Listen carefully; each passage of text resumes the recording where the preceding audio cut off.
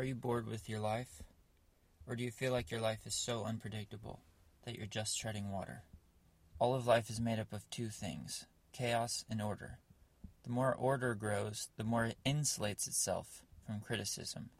You see this from Carl Lentz to Ravi Zacharias.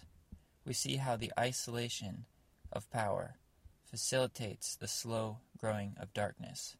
The more powerful an institution is, the more it tries to insulate itself from anything that would challenge that power. Chaos creates change, but chaos is equally dangerous. This introduces the 70-30 rule. The ideal life is one that's made up of roughly 70% known and 30% unknown, 70% order and 30% chaos. This is obviously not a set number, but I wanted to quantify it because I don't like when people make statements and then don't have the courage to quantify them. Think of a Starbucks cup. It's all one color, it's beautifully and perfectly designed, and when you see it, you immediately understand it. That is order. But now let's look at the logo. In the center of the cup is Medusa, a mythical being from deep in history and mythology. That is chaos. This is one of those things that we understand but don't know we understand. As we see the chaos being surrounded by the order, that mixture is what makes it appealing to us. That as we see it, we see something that is both known and unknown. Let's talk about music. Before I started this podcast, I thought I wanted to be a professional musician. And as I studied what makes music appealing to us, what separates the bands that people follow forever and the ones that fall off, I found that it was this same formula, this same pattern. That a great album is one where it's 70% what you expected it to be, and it's 30% what you didn't know you wanted. That if an album is too much like the ones that came before it, it's boring. But if it's not enough like the things that came before it, then we don't want that either. The mixture of known and unknown, of identity and mystery, is what makes up our attraction, is what holds our attention. Let's talk about spouses. When I was trying to find my wife, I didn't really want to marry some nice church girl who only knew the interior of the Christian world. To me, that felt like fishing in a barrel.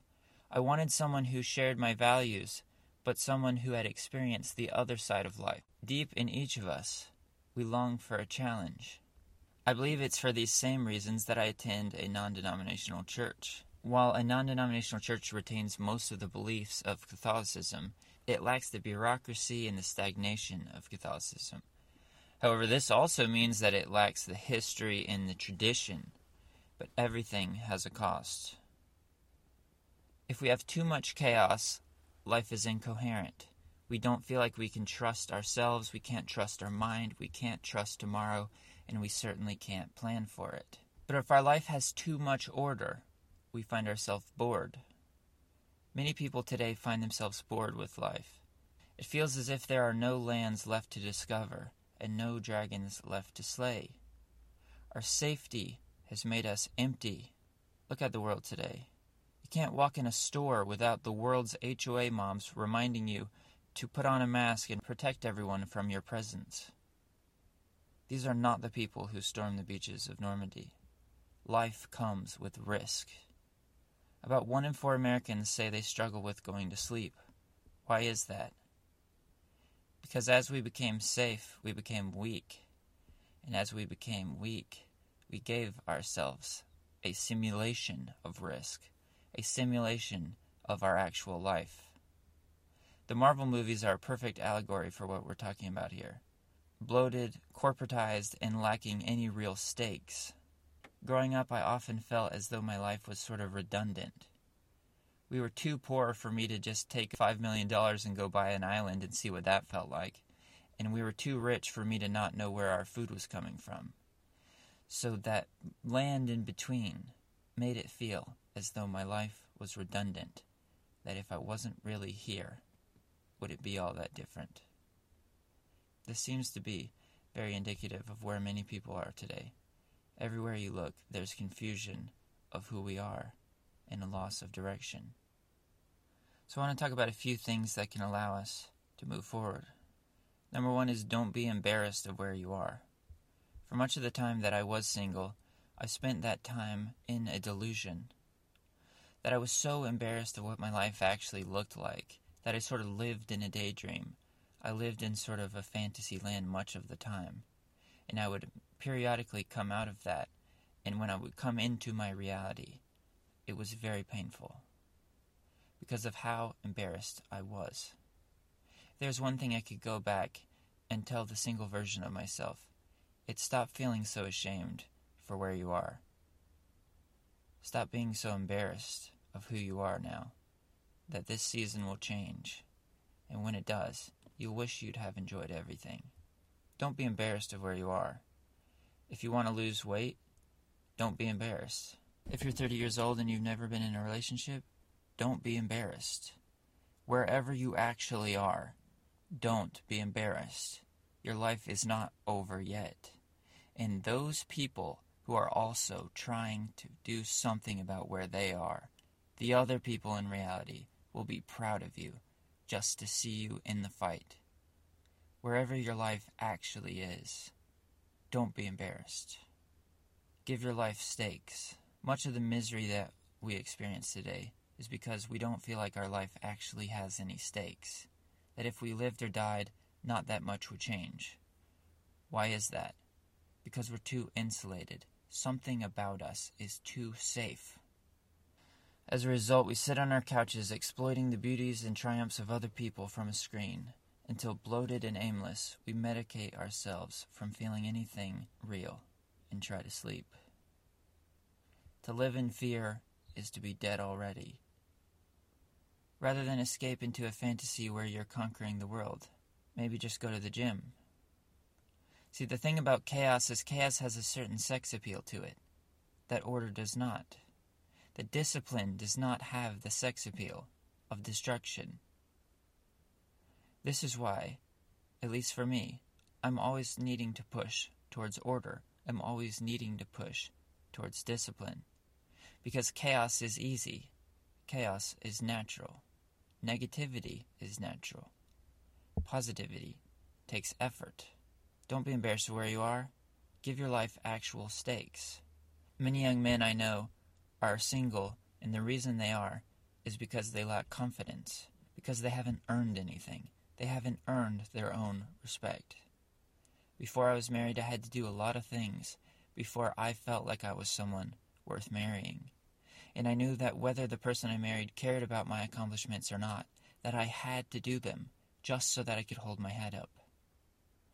Set a reasonable standard for yourself and hit it day after day, week after week, year after year. Give your life actual stakes, ones that you could actually meet, but ones that are on the edge of what you could accomplish. If we don't push ourselves enough, we get bored with life and we get depressed. If we push ourselves too far, we'll try it one time, get so hurt that we can never try it again.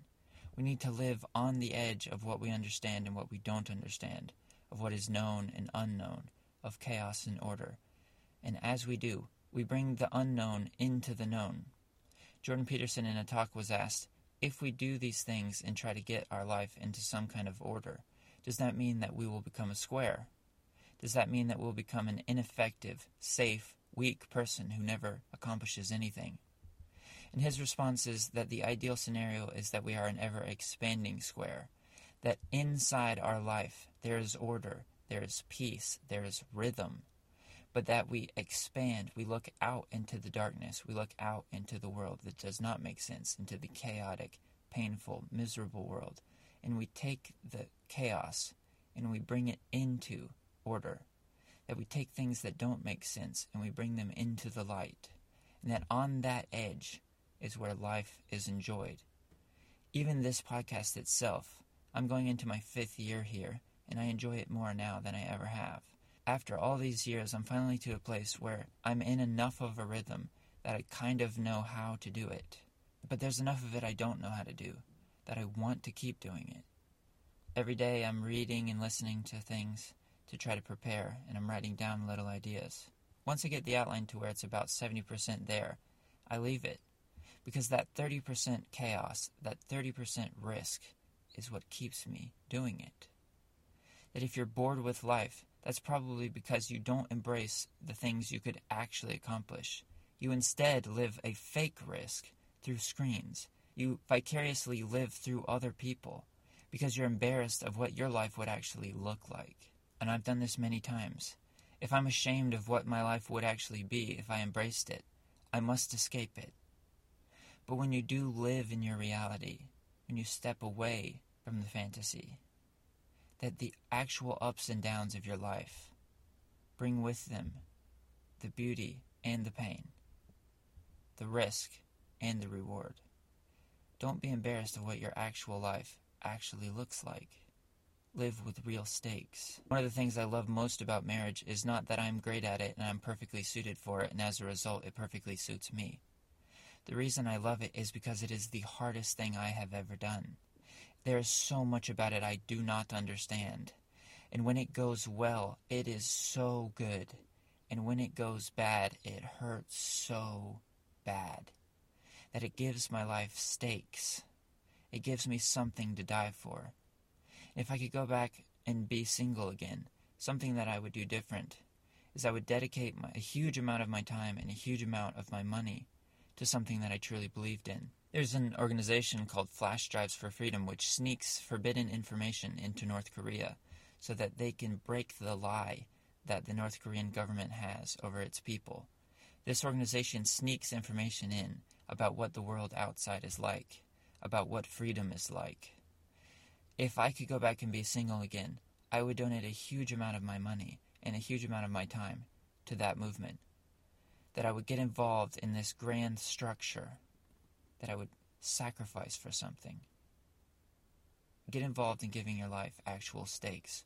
Earn your respect. And third, gratitude. Gratitude is another way that we come out of feeling aimless, that we come out of feeling dead inside.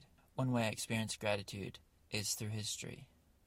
The more we understand about history, the more we understand that everything we assume to be normal is both the good and bad decisions of the people that came before us. That when you go to church, what you think is normal there. When you go to your job, what you think a normal day is. That when you go out to eat, what seems normal about that.